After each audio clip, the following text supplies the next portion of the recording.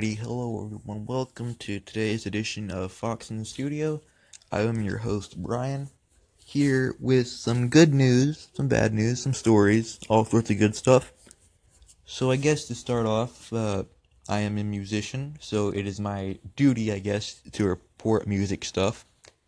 And I honestly kind of got late to the party when I heard that Malcolm Young died a couple days ago. That kind of sucked.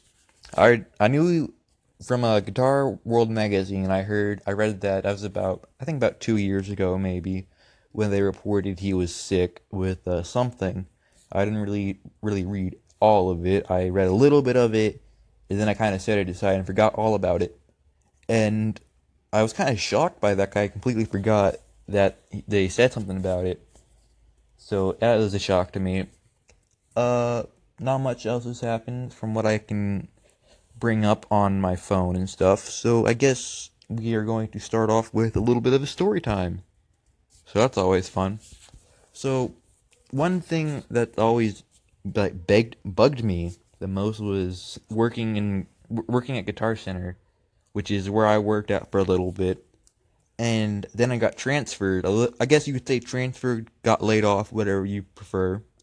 And I was working with my good friend and bass player for my band, Downfox. He partially owns like a family-run guitar place, I guess, where he sells his family. They work. He got me in, and I used to work in the back a lot. I still do too. And so the one day, this is probably the worst day ever for me. And when you work in repairing guitars, it usually takes a lot out of you, and you usually don't have a lot of downtime because people want it at it by a certain date, so we got to complete it. So I was called in at 11 o'clock at night. This was a Friday too, so I was a little, I guess, not too much sober. I guess you could say that. And so I got called in, and my friend, so Jim is his name, the bass player. He called me in saying that there was a big problem with something with some of the repair tools.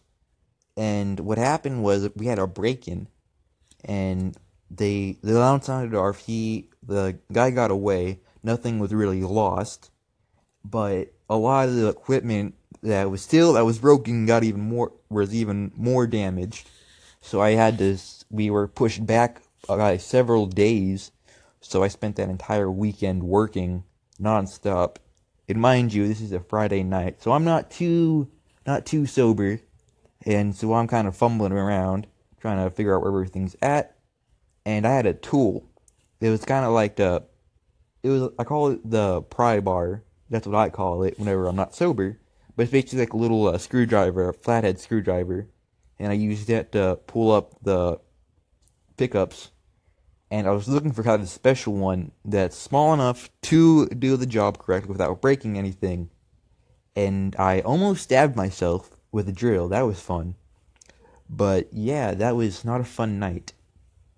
That's pretty much it for this. I hope you guys like this little bit of tidbits of stuff. If you want to hear more stories of random guitar stuff from me and my studio crew, yeah, just pound that like button, send in everything, call in, whatever you do, and join me in next time. Hopefully tomorrow, hopefully in a little bit.